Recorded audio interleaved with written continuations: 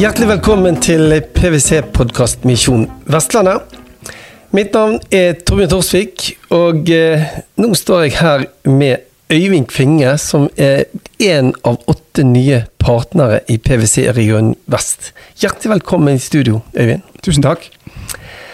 Altså, du en av veldig mange som har tatt utdannelsen din på Handelshøyskolen, som mange andre, men du har også en annen grad, så vi vet vi skal komme tilbake igjen til.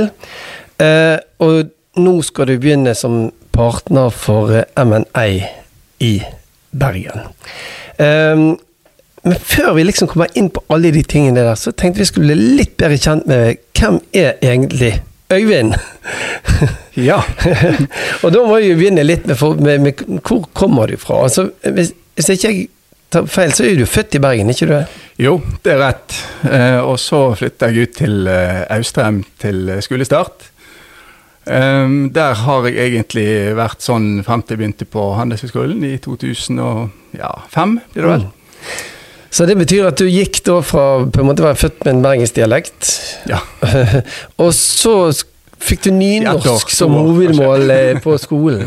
Ja. Ja, var det vanskelig, eller gikk det fint? Nei, det var helt fint. Det var helt fint. Ja. Og nynorsk jo fantastisk rikt, flott språk, så sånn sett har du vært heldig da, som har vokst opp med nynorsk. Ja. Men å vokse opp i Austrheim, det jo ikke så langt fra Bergen, men det likevel langt ute. Ja, det jo så langt ute så du når omtrent på fastlandet. Jeg har bosatt meg på Vardetangen, som det vestligste fastlandspunktet i Norge faktisk. Og skal du videre ut, så må du på øyhopping. Ja. Har vi heldigvis fått broforbindelse da, men og de som ikke helt kjent, da kan vi hjelpe dem med å si at det ikke sånn fra Mongstad, så ligger på en måte der Fensfjorden går inn, og med feie litt lenger ute, og så videre. Men Vardetangen det vestligste punktet i Fastlands-Norge. Det ikke verst. Nei. Men når du vokste opp, hva drev du tiden med det da? Nei, det var masse som andre gutter på den alderen, sannsynligvis med fotballspilling var alltid en sikker vinner. Drev en del med musikk. Ja, vi har jo fått erfare at du ganske musikalsk. Hva holdt du på med? Det litt forskjellig. Det var jo sånn at mange spilte jo i band på den tiden her, med litt veksende hell kanskje, men jeg har nå prøvd meg som gitarist og pianist og keyboardist og diverse sånt. Så i stedet for at det var Liverpools var drømmen din, så var det å bli en rockestjerne i en periode? Ja, altså jeg hadde vel et ønske om å bli spiss i Newcastle eller noe sånt, men jeg skjønte vel raskt at det ikke førte frem. Ja, du var ikke så god at du kom til Liverpool, tenkte du, ja. Men det med musikk, altså, jeg mener jo at det har ryktet om at du også spilte i korps. Ja, jeg hadde noen år i kornettrekken i Austrheim skolemusikk, tror jeg. Det var ikke noe ubetinget suksess det. Dessverre så kan jeg ikke noter, så da var veien oppover ganske vanskelig. Du måtte spille på musikaliteten din? Jeg måtte alltid sitte og høre et par runder først på hvordan den sangen her egentlig var, og så prøvde jeg å late litt hvordan den spilte, og så satt den. Ja, for det nesten, jeg tror ikke det nordlending nesten som ikke har vokst opp med korps. Det jo et fantastisk korpsmiljø der ute. Ja da, det obligatorisk å ha vært innom det. Musikk like viktig del av livet ditt nå, så det var i oppveksten? Ja, minst. Jeg hører veldig masse på musikk. Jeg kjører masse bil når jeg har valgt å bosette meg der ute, så jeg bruker den timen ofte til musikk, ikke i telefonen. Hva det alle mulige sjanger, eller det noe som din favoritt? Nei, jeg tror det var min kone som sa at jeg hører på alt mulig rart, og det tror jeg faktisk rett. Jeg kan høre på klassisk, rap, rock, pop, altså jeg liker veldig masse forskjellige typer musikk. Bruker det til avslapping og glede. Ja. Men hva som gjorde at dere valgte å flytte til Austrheim? Vet du det? Hva har foreldrene dine sagt noe om det? Nei, de jo veldig fornøyd med det da, men det klart eller tenker du i leddet før? Ja, eller du gjør jo et valg når du flytter fra byen og ut. Ja da, nei, litt tilfeldighet det jo at vi havner akkurat på Austrheim, men foreldrene mine jo oppvokst i Norden begge to.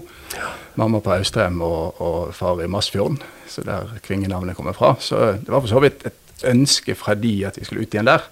Og det ønsker jo sånn sett jeg videreført når jeg har bosatt meg der ute også. Så kvingenavnet kommer fra Masfjorden? Ja, det er rett.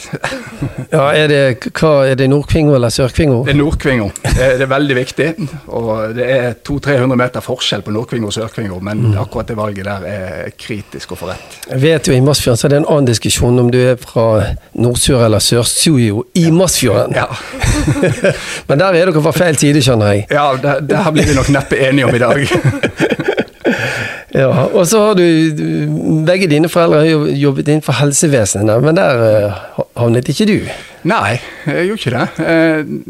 Jeg må jo innrømme at jeg hadde en tanke en periode om å gå litt i fotsporene til min far som er lege, men når jeg spurte han til råd, så mente han kanskje at det burde være noe annet. Ja. Så da får vi jo ta det rådet med oss. Så ble det sånn. Litt tilfeldigheter var det nok. Ja.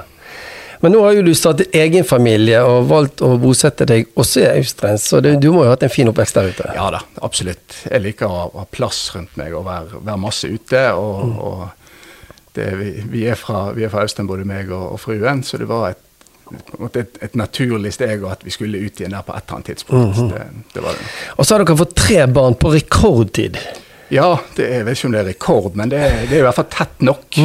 Hvis vi tar etter, så tror jeg det er 3 barn på 3 år og 5-6 uker eller et eller annet sånt som det der, så det er relativt travle dager i Kvingeheimen. Ja, det må det være. Men det er gøy da?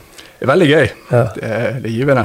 Hvor gammel er de nå? Ja, da er jo den eldste ble 4 nå i sommer, og deretter er jo da 12-13 måneder yngre, og så er det yngste mann som er 1,5 år nå.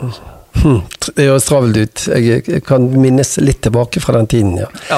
Er de musikalske, de også? Ja, det er jo litt tidlig å vite sikkert, men de synger i hvert fall masse. Eller syng, skrik, det er alltid en hårfin balansegang der. Så. Hvordan opplever de deg som pappa da? Er du streng, eller er du leken?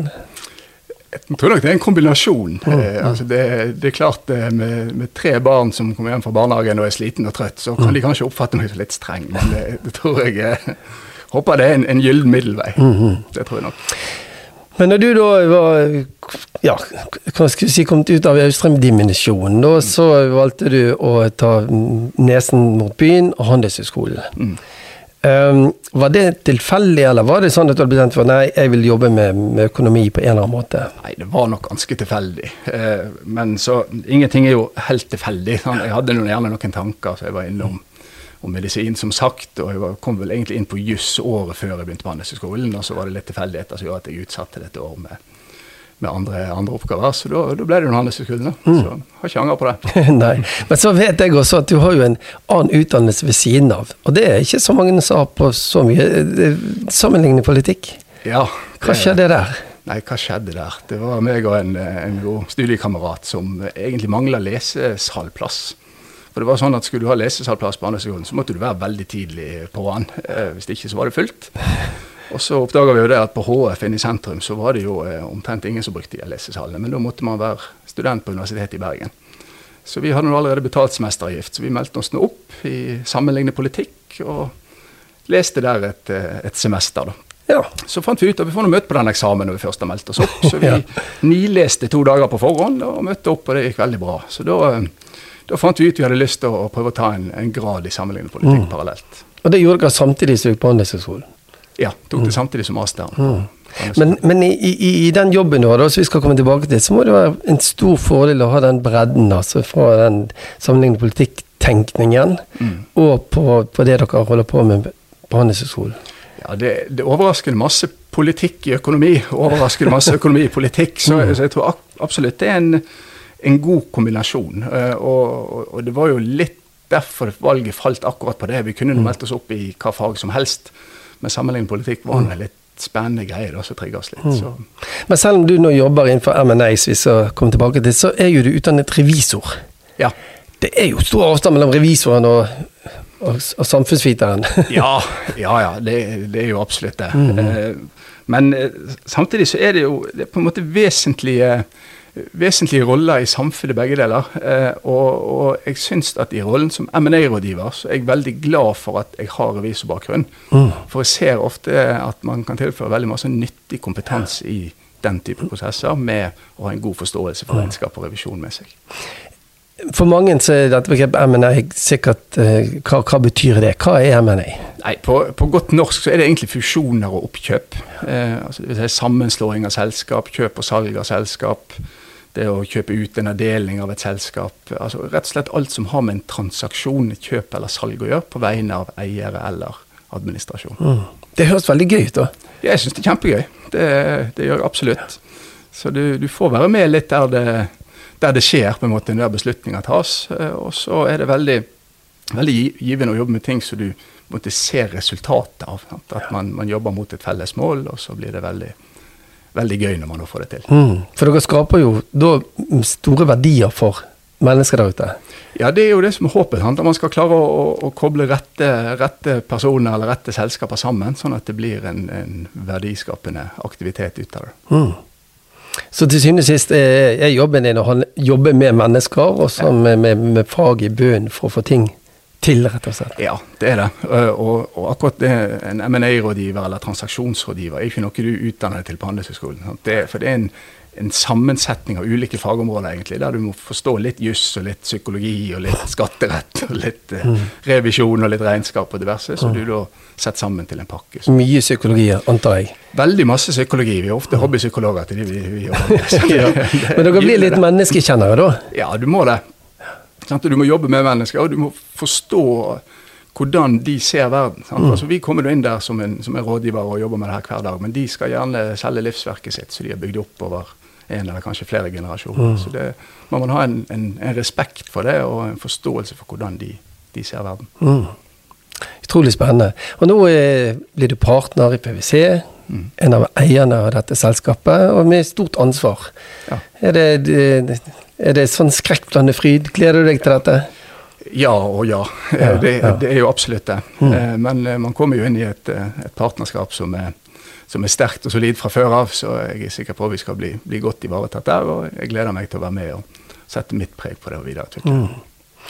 Du må i hvert fall ha veldig lykke til. Det skal bli spennende å følge med din reise i PwC.